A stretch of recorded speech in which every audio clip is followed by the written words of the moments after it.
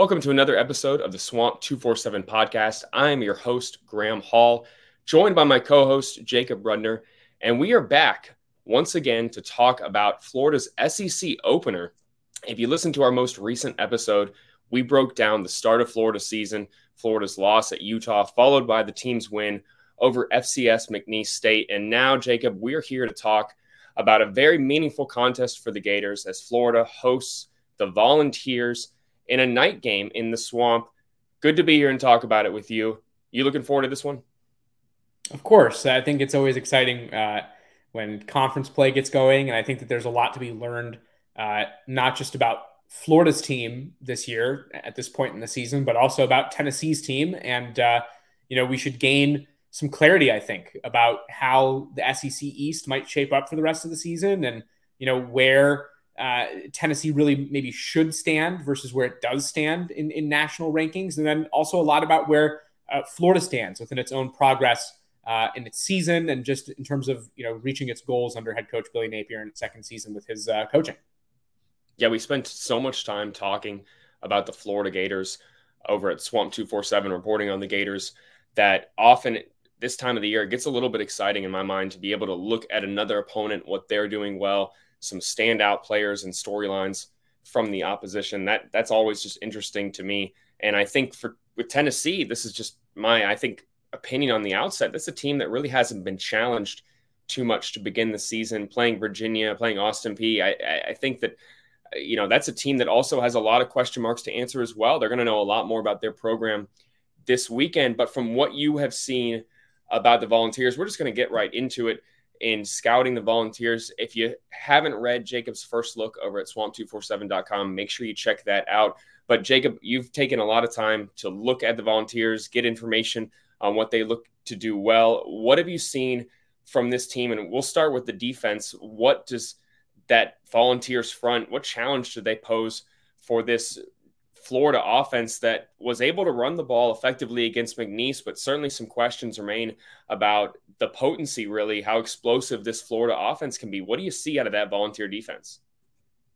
Yeah, I think that this is a group that has experienced some change. There were factors within that defense last year, particularly on the edges, who were quite effective for the group and are no longer with the program. And so we're going to see a lot of new faces with Tennessee defensively, but that doesn't make them inexperienced. And I think that that's really important. So the first thing I would say is that there is a wealth of experience, especially as starters at the college level, all throughout Tennessee's defense. They have 8 guys within their defensive line, including the edge unit, who have starting experience at the college level, the same number within their secondary, and then linebackers who are younger outside of the first team unit, but very effective with the first group. You mentioned it, Graham. We haven't really seen them face very strong competition so far this year. Virginia and Austin Peay so far to start the year. 2 teams that are just struggling and not, very formidable. So how much we can really glean from those games, I don't know. That being said, we have seen Tennessee be extremely effective in its rush defense. You mentioned that front.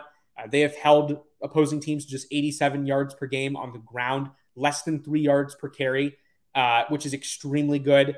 11 sacks through 2 games a year after they had 31 sacks. So, this is a unit that has still maintained its level of production from a year ago.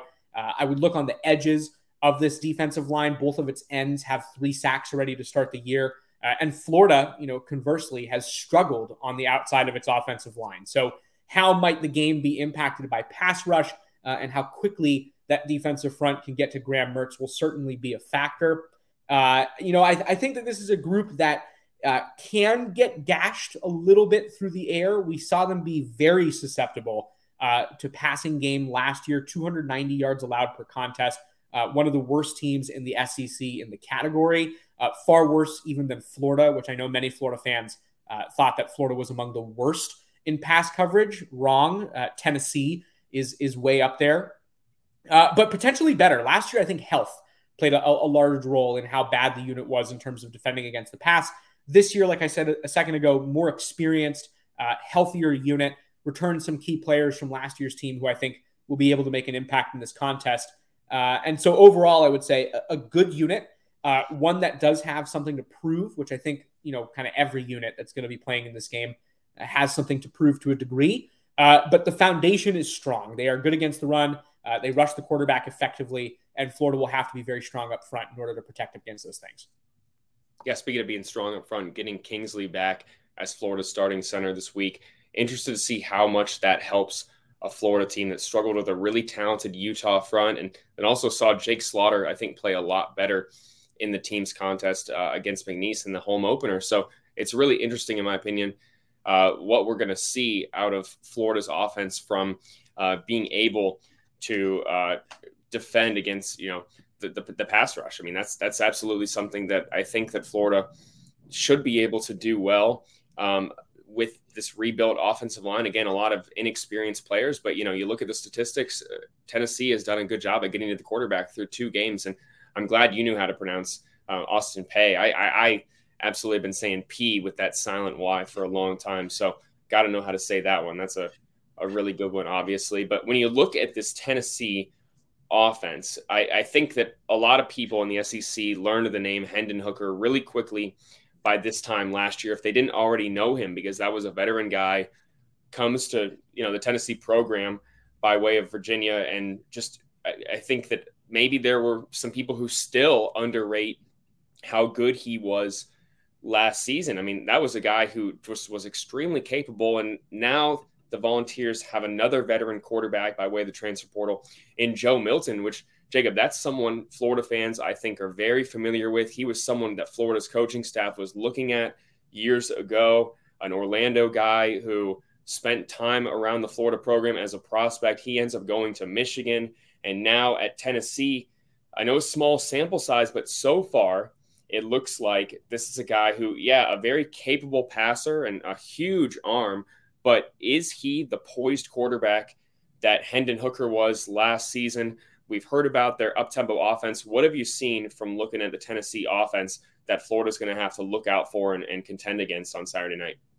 Yeah, a lot to unpack here. And you started with the departures from Tennessee's offense, and they're very significant. Obviously, Hendon Hooker was within that Heisman conversation for the vast majority of the 2022 season. He was extremely effective. He was completing, I think it was 10.7 yards per pass last season, which is just extraordinarily good. They were averaging 326 passing yards per game with Hendon Hooker at the front of the offense. And so he was absolutely critical to that air raid system that Josh Heupel runs. He also had help from a great wide receiver. Jalen Hyatt was absolutely fantastic last year, had over 1,200 receiving yards, 15 receiving touchdowns. That doesn't exist within the Tennessee offense anymore. They don't have the superstar receiver. They don't have the superstar quarterback to guide them. And that is obviously very significant.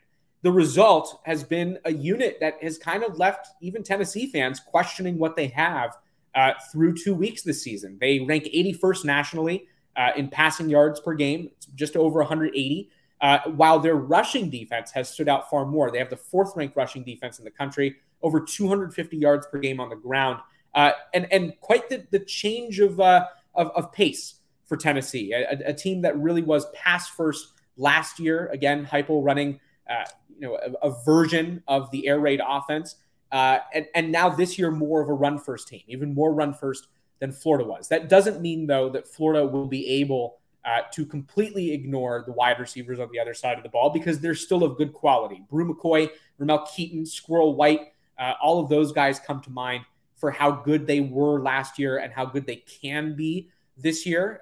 Fewer opportunities, but they've still delivered when called upon. The focus, though, in my mind, has to be the running backs and how Florida is going to be able to defend them. It will have to have easily its best performance of the season from its front 7. Jalen Wright, Jabari Small, Dylan Sampson have all been excellent on the ground this season. Jalen Wright is averaging almost 10 yards per carry, which is phenomenal. He's carried the ball, I think, 26 times, 230 or so yards. This is an offense that has figured out a way to be very effective, and that's without their starting center, who I think will be able to play this week.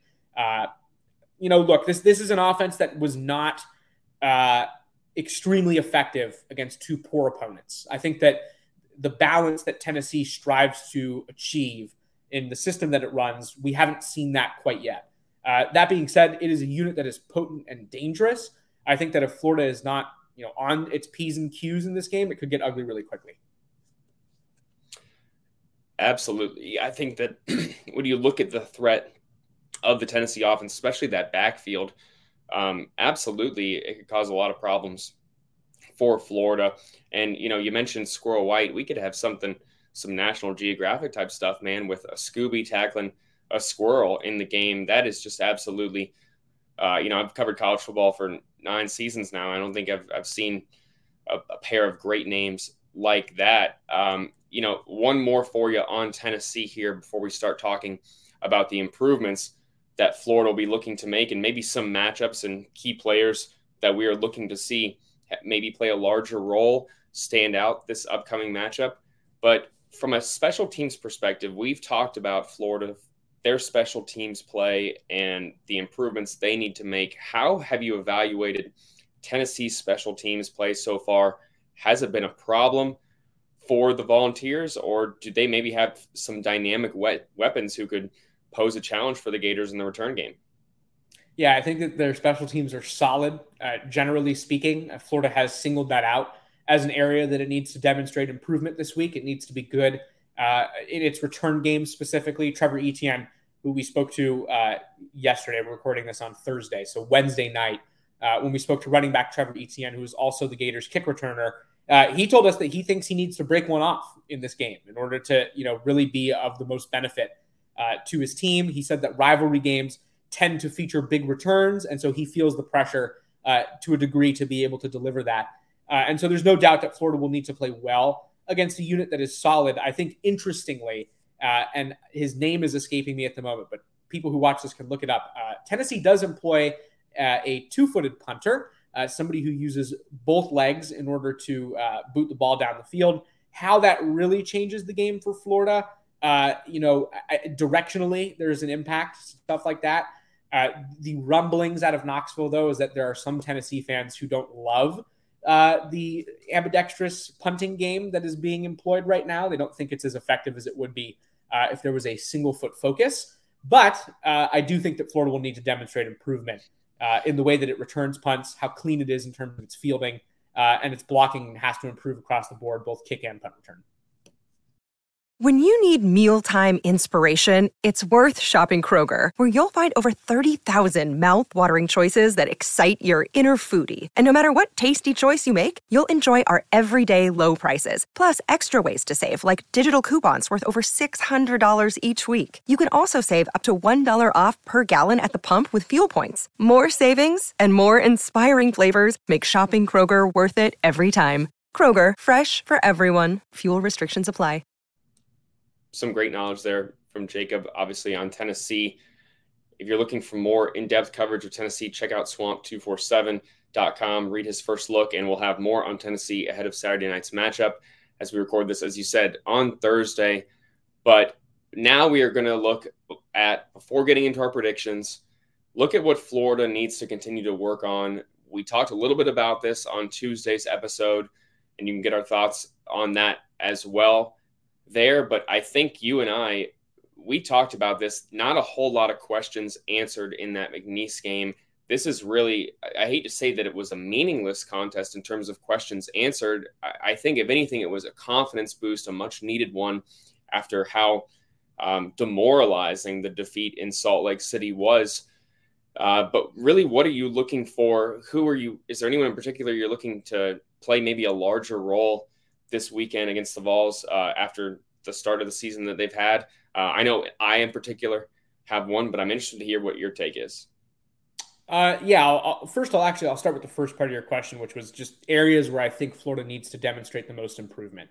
To me, second contest against a quality opponent, things like offensive line play are going to be critical to watch. How good is Florida at protecting its quarterback, which it did not do a good job of at Utah, where it gave up 5 sacks?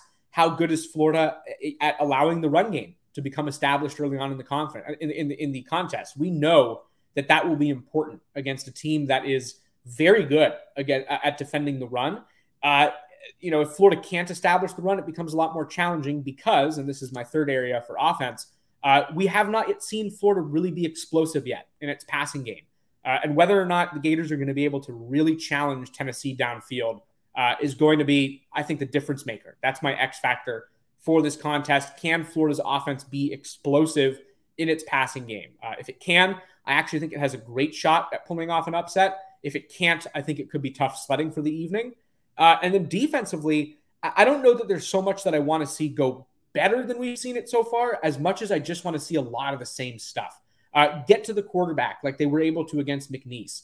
The pass coverage has been pretty impressive, even as far back as the Utah game, where Florida gave up a 70-yard touchdown, but otherwise looked quite sharp in its ability to defend against the pass. So continuing those good habits that we've seen on defense, the tackling has been great. Florida's missing less than 5 tackles per game, which is about half of where it was last year. That's absolutely great progress. Keep that up. Let's see that happen against a really quality opponent. Those are the notes that I have on things that I'd like to see. And then for the second part of your question, I said this on the 24/7 Sports preview show, and I'll say it again here. Eugene Wilson. Let's really open that up, I think, in this game. I'd love to see Florida get more dynamic in the way that it uses Wilson, but also even guys like Ricky Pearsall.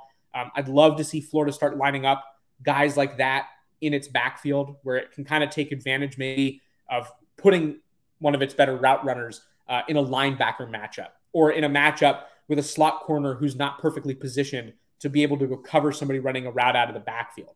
I think that there's a lot of creativity that Florida could employ to get guys like Wilson and Pearsall involved. I will be writing over at swamp247.com a story on exactly that, just backfield usage and how that could maybe diversify the way that Florida operates. So you can go and check that out. But yes, I would say that, Wilson is my guy for this game. I think Pearsall needs to continue to be involved. And then all the things I mentioned, offense and defense, I think that needs to be present as well, win or lose, in order for Florida fans to feel okay about this result. The freshman playing a larger role in the passing games in the slot there with Wilson and Aiden Mizell. I think it's only a matter of time before Aiden Mizell is able to be a deep threat within this offense. I think he's continuing to emerge. I think there's a reason that he is listed as the second guy there at that position. I think he's going to be a target moving forward. But yeah, establishing the deep threat for this Florida offense is absolutely a priority. And when we talked to Billy Napier about it on Monday, he admitted that, Florida's head coach, I know that sometimes he maybe gets the reputation of not really addressing a lot of topics, but he has been forthcoming that they need to be more explosive on offense. So that is certainly something I think fans should be looking for. And it's not just in the passing game. Florida has established the run, but we haven't really seen them break a long run and what that can do for setting up the passing game when teams are having to stack the box against you because your running backs are, one carry away from breaking a big one. We need to continue to see that, I think, from Florida's backfield. And if that means getting Wilson involved in the action like we saw against McNeese, where he's able to, come in motion and take direct snaps, I think that absolutely is a threat that Florida needs to continue working on. Ricky Pearsall said that they had fun installing that package prior to McNeese. I think that needs to be a priority. I agree with you in seeing that move forward. And, another one that I want to add, and we talked about this a little bit earlier, but keeping, establishing defensive line depth, especially along the interior, having a guy like Jamari Lyons, who I think had a really good game against McNeese, allowing him to continue to get more snaps, rotate along the interior, and rotate wisely in this game, I think is absolutely priority in this game against a fast-paced, up-tempo Tennessee offense. Florida has already had some penalties, some procedural issues, and if they're having substitution issues, trouble getting guys off the field, trouble getting the play call in, trouble having the right personnel on the field, that's going to minimize their ability to keep doing that throughout the game. So making sure that they're playing a clean game early, I think, is absolutely a priority. Kind of goes without, saying, you would think. And then obviously miscommunications in the third level cannot happen. We saw that against Utah. This is a team that has to play clean. They can't have any self-inflicted wounds because the margin for error, I think, is so slim right now that you have to play an extremely clean game to be able to compete with these veteran teams. I mean, you look at the amount of veteran players on Tennessee's team. Florida is relying on guys playing against experienced guys while, still learning on the fly here. And that can lead to more errors than you would like, and Florida's going to have to minimize those on Saturday night. So with all that being said, and, we are still, I think, debating our final predictions here, where the score is going to go. So I'm not going to put Jacob too much on the spot when it comes to his final prediction, but I want to get your gut feeling for a Thursday afternoon.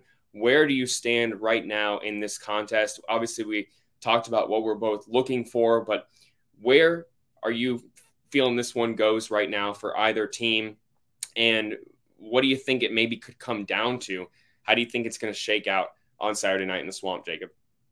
Yeah, actually, I can give you my full score prediction right now, and I'll do that off the jump and then explain. I like it. Yeah, my score prediction for this one's going to be 27-24 Tennessee. I think that it's slightly lower scoring than what Vegas is indicating. I think that defense ends up being a huge factor in this one. But here is where I stand on the prediction and why. Do I think Florida can pull off an upset this game? Hear me when I say it. Yes, I certainly think they do. This would be the least surprising upset to me on Florida's entire schedule for the 2023 season.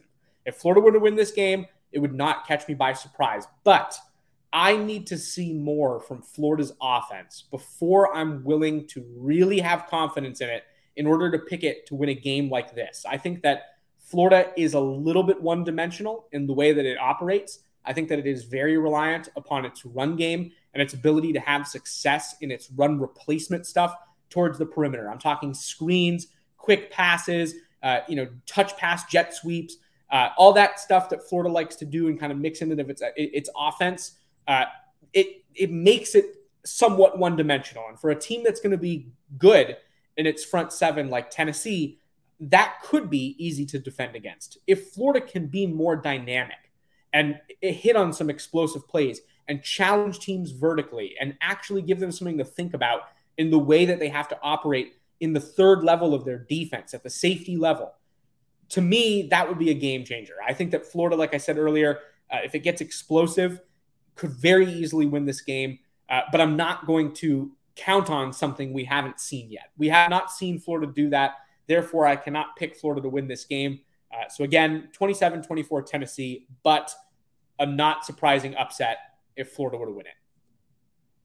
I like it. I like the score, especially because when I went on the radio earlier in the week, I picked 27-24 as well, but I picked Florida to win the game right now. And here's why. I do think that having a game managing quarterback in Graham Mertz is a lot more of what Florida maybe needed than people realized from last season. And that's not to take a shot at Anthony Richardson. People know I have a ton of respect for Anthony Richardson, but the reality was that he was a first-year starting quarterback, and for as dynamic as he could be, he could zero in on his first read and make a game-changing interception. You saw it against Kentucky. You've seen it happen, I think, multiple times.